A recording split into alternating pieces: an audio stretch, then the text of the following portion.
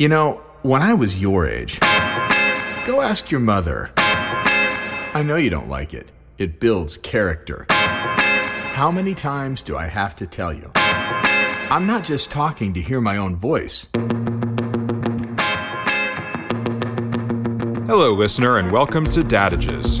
I'm your host, Chad Hagle, and if you are looking for some fatherly wisdom for your career, your family, or any other aspect of your life, then you've come to the right place.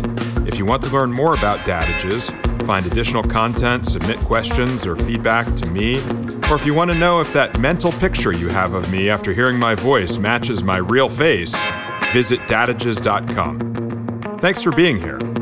And before you listen to our podcast, please listen to your father.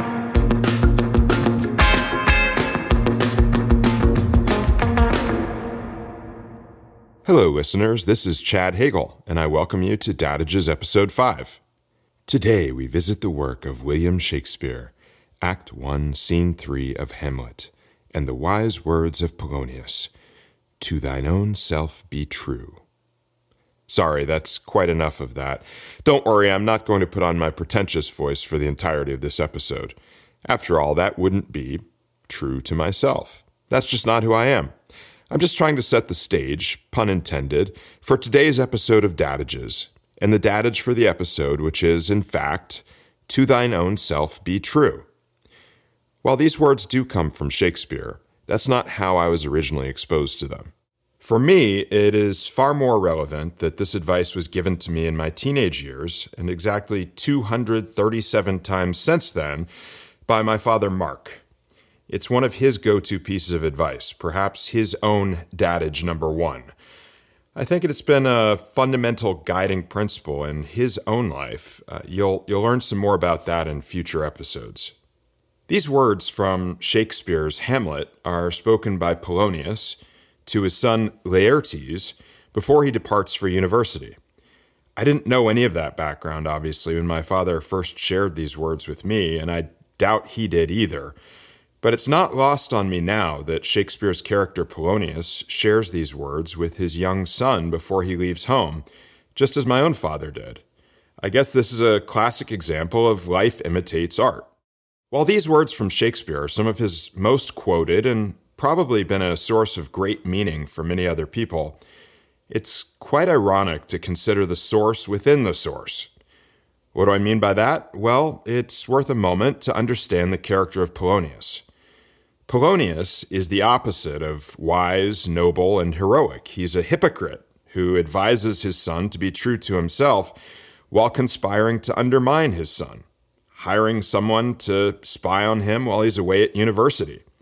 In the end, Polonius is at the center of the entire tragedy of Hamlet. Don't worry, though. After all of the trouble he causes, Polonius gets his in the end. He's stabbed by Hamlet while spying on him and his mother from behind a curtain. Check out a really striking painting of Polonius spying behind the curtain from 19th century French painter Jean-Georges Vibert in the bulletin board at dadages.com. If only Polonius had seen The Wizard of Oz. Pay no attention to the man behind the curtain. Perhaps he would have survived. So where does that leave us? Do we ignore this advice from Polonius because he's such a bad dude? Is this a matter of do as I say, not as I do? I don't know. I think that's oversimplifying it. I'd rather think that this is the author's voice, Shakespeare, being heard through Polonius.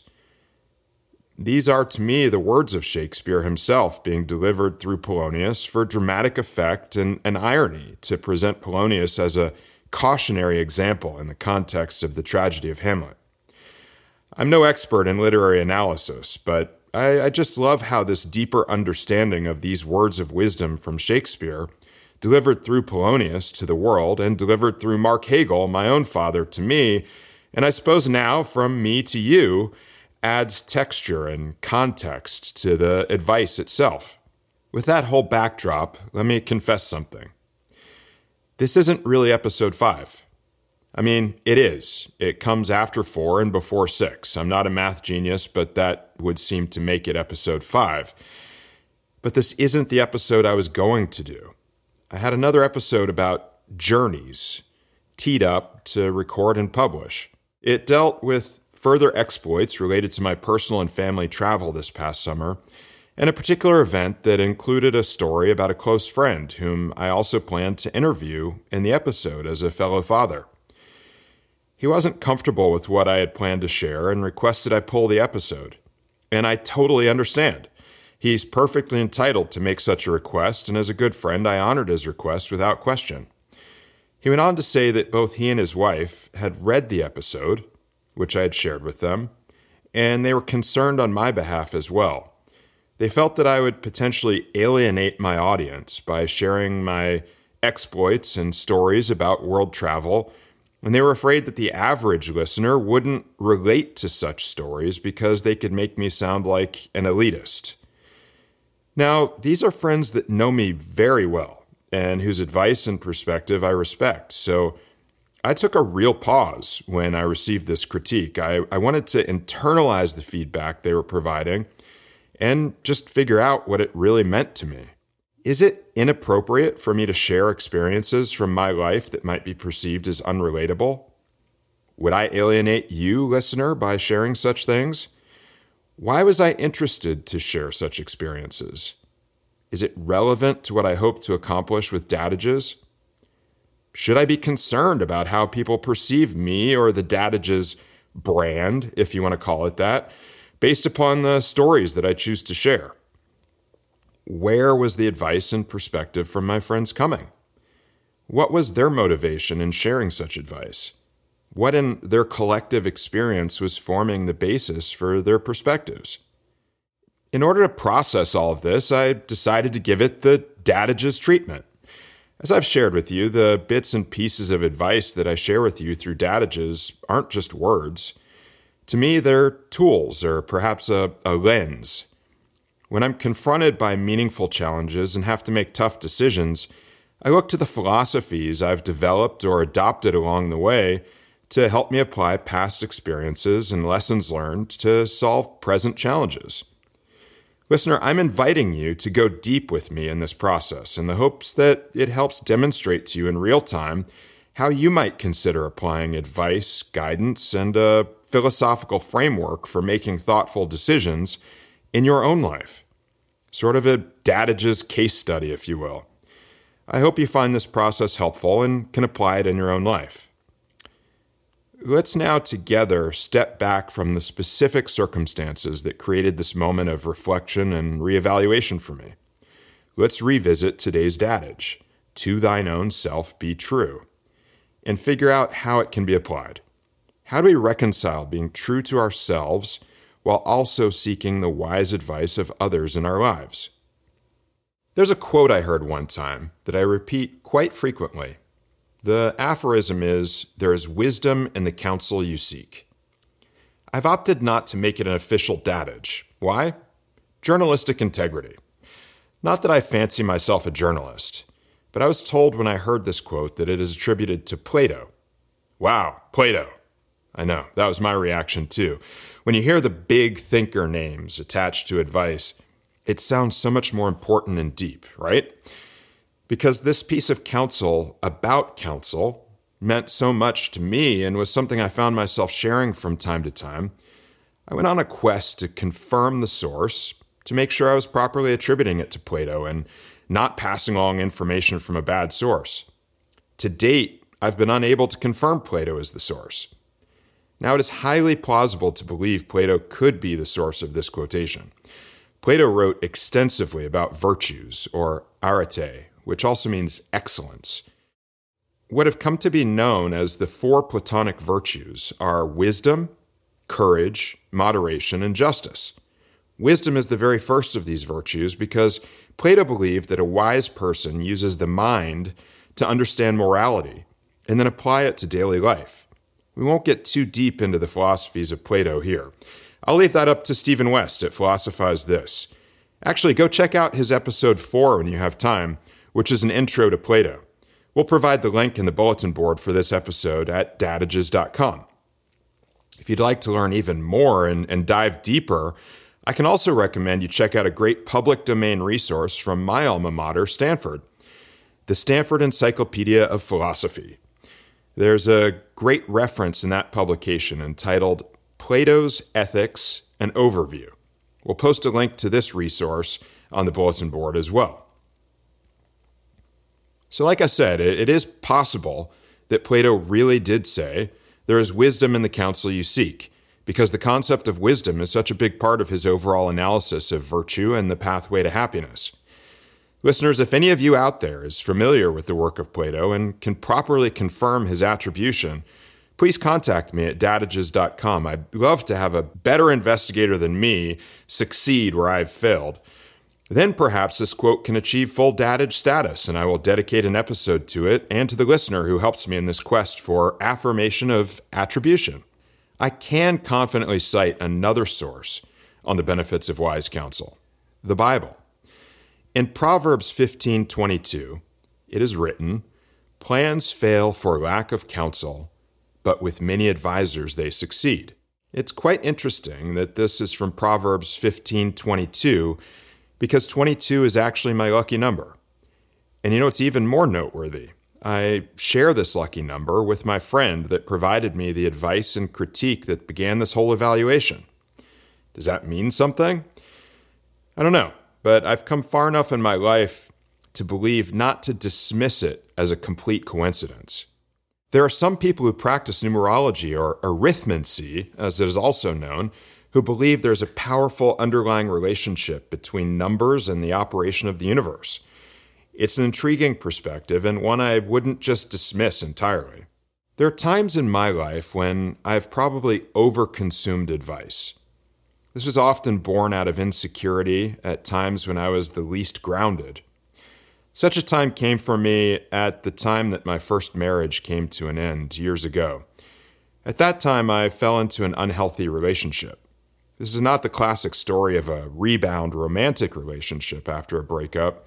In my case, this was an unhealthy dependency upon my best friend and seeking his advice and support through the process of my divorce.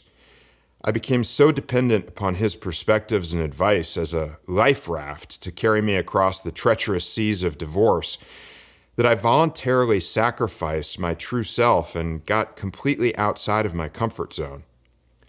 I accept full responsibility for this because I've come to believe that it is the person that compromises self and puts themselves at the mercy of another that is actually more responsible for the creation of that dynamic than is the person who is the more dominant or controlling party in such a relationship. This imbalance was destructive to the relationship and to me. At one point, it got so bad that my children even noticed. The aha moment for me came when my two boys said that they felt the relationship with my best friend had become completely one-sided and was not good for me. When as a man you hear something like that from a 13-year-old and an 11-year-old, you know it's time to listen and to make a life change. I had to leave behind what had been a decades-long friendship because it had become an unhealthy and imbalanced dynamic, and I really couldn't recover from it. Everyone lost in this circumstance. So when we receive advice from others, solicited or unsolicited, how do we know when to follow it and when not to follow it? Let's go even one layer deeper here as we peel back the onion of the self. This is going to be your first glimpse of my appreciation of more traditionally Eastern philosophies and how I find them applicable to modern Western life, to my life. While I would identify primarily with a traditional Western rational mindset, I've cultivated an appreciation for some more spiritual perspectives and have found a place for them in my life.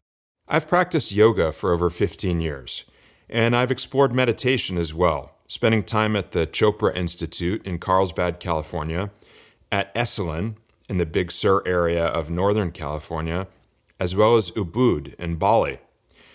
I'm just sharing this background so you can understand the source of some of the perspectives I'll be sharing. I'm sure we'll come back to cover more of these experiences in future episodes. I'm going to talk about two concepts that may seem at odds with one another, but then hope to help reconcile them. These concepts are referred to by multiple terms throughout philosophy and psychology.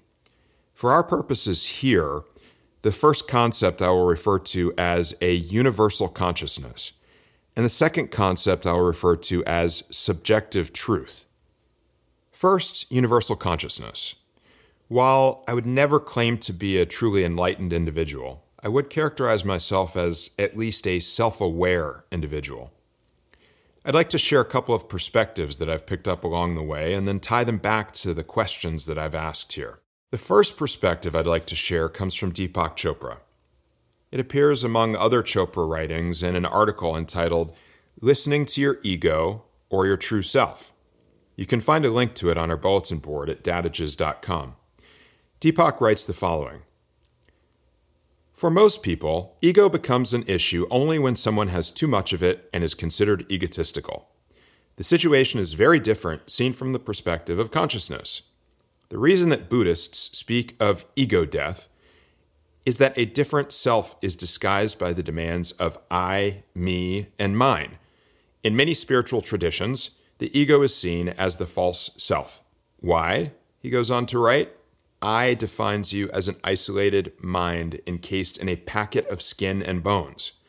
I is at odds with other egos. I is set against the overwhelming forces of nature. No matter how much I acquires in terms of externals, there's an inner sense of insecurity. I becomes an adversary to happiness.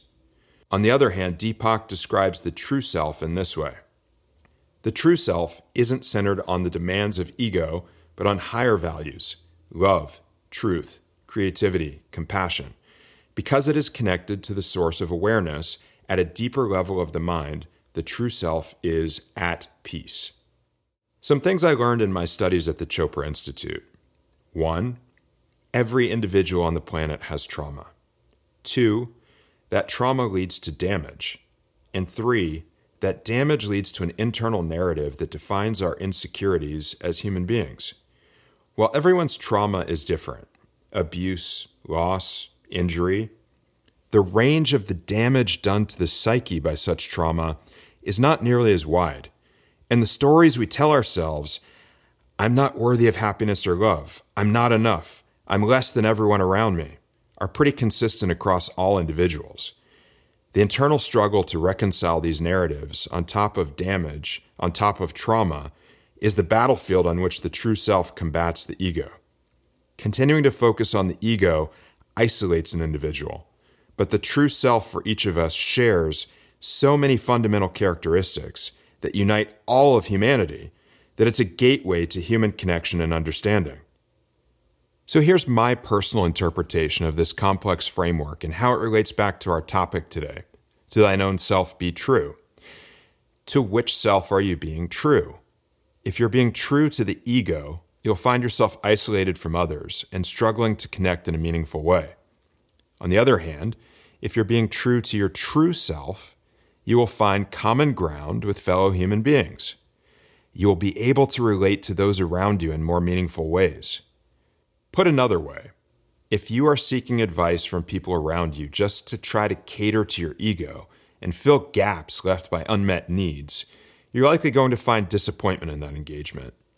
But if you're approaching those close to you for advice as your true self, you can find common ground and a fulfilling result from your engagement whereby both you and your friends or confidants will come away more complete and more connected. So we've talked about healthy, meaningful engagement with people around us based upon what we have in common. But what about the things that make us different? Specifically, let's talk about what I referred to previously as subjective truth.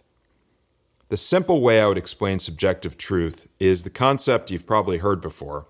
Perception is reality. This is a common notion from psychology, but let's explore it just a bit more as it relates to this question of seeking advice and perspective from those around us. I credit my wife for introducing me to a fascinating book recommended to her by her therapist, The Courage to Be Disliked by Ichiro Kashimi and Fumitake Koga. By the names of the authors, you've probably already figured out this is originally a Japanese book. We'll put a link to the book in the bulletin board of dadages.com. The focus of the book is on point with our topic today.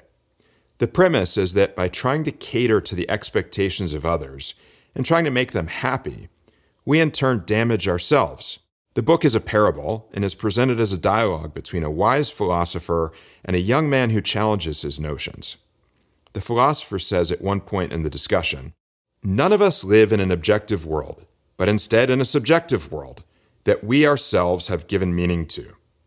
The world you see is different from the one I see, and it's impossible to share your world with anyone else."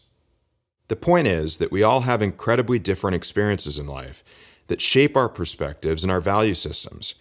As a result, trying to meet the expectations of another person when those expectations are derived from experiences that are so different from your own is nonsensical.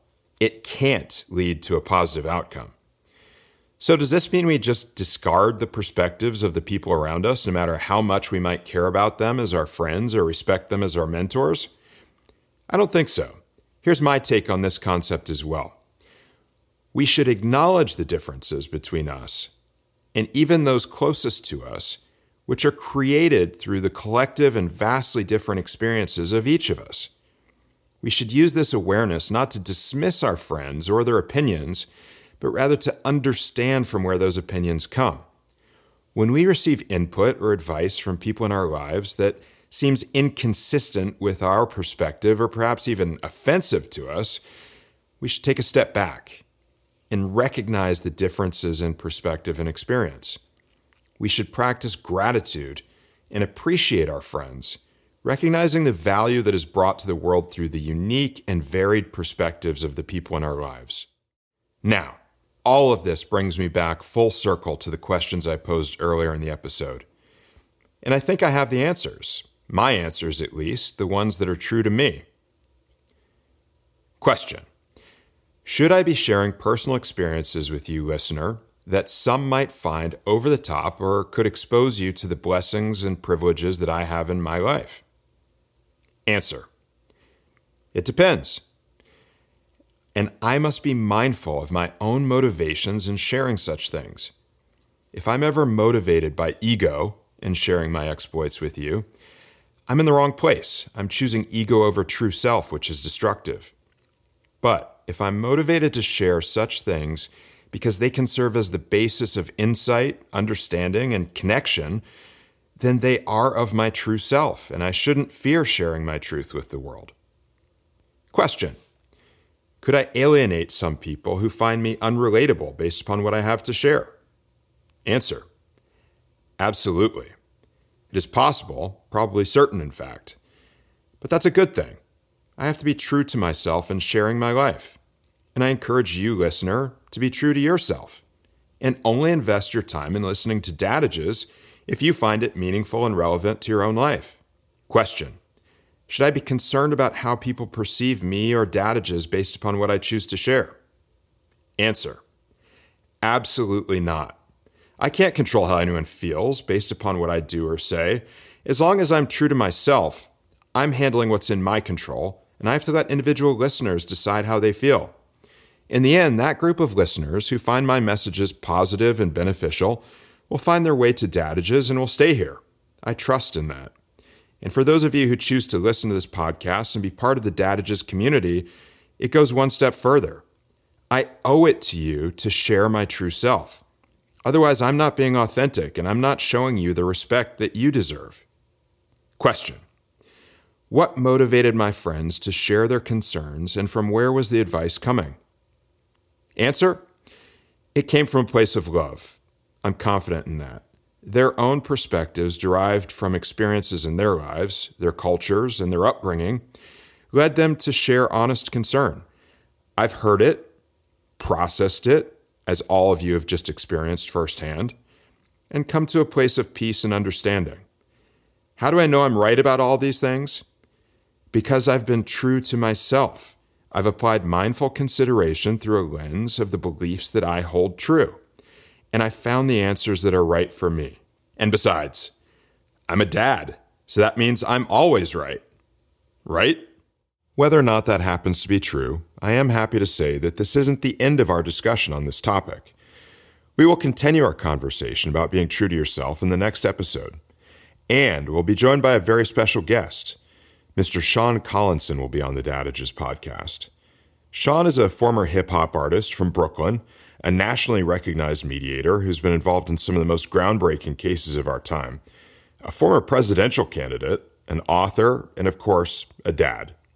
Sean's most recent book, The Whiteout, details his recent near-death experience, which changed his life and his perspective permanently. If you're following Dadages in real time, then the next episode will be my Christmas and Hanukkah gift to you, listener. Please join us. It's one you won't want to miss. And in the spirit of being true to yourself, I leave you with this amazingly on-point dad joke. I was wrong only once in my life. Yeah, once I thought I was wrong, but it turned out I was actually right. Remember, Dad may not always know what he's talking about, but he sure can sound like he does. Thank you for listening to Dadages. If you enjoyed this episode, remember to visit dadages.com and subscribe to the Dadages podcast to get notified for future episodes. You can rate or review on Spotify and Apple Podcast. Why? Because I'm your father, and I said so. Just a little respect is all I ask for. I put a roof over your head and food on the table, and what do you do? No, tell me exactly what do you do, because I'm doing everything. I'm paying for everything. No, get back here. Get back here right now.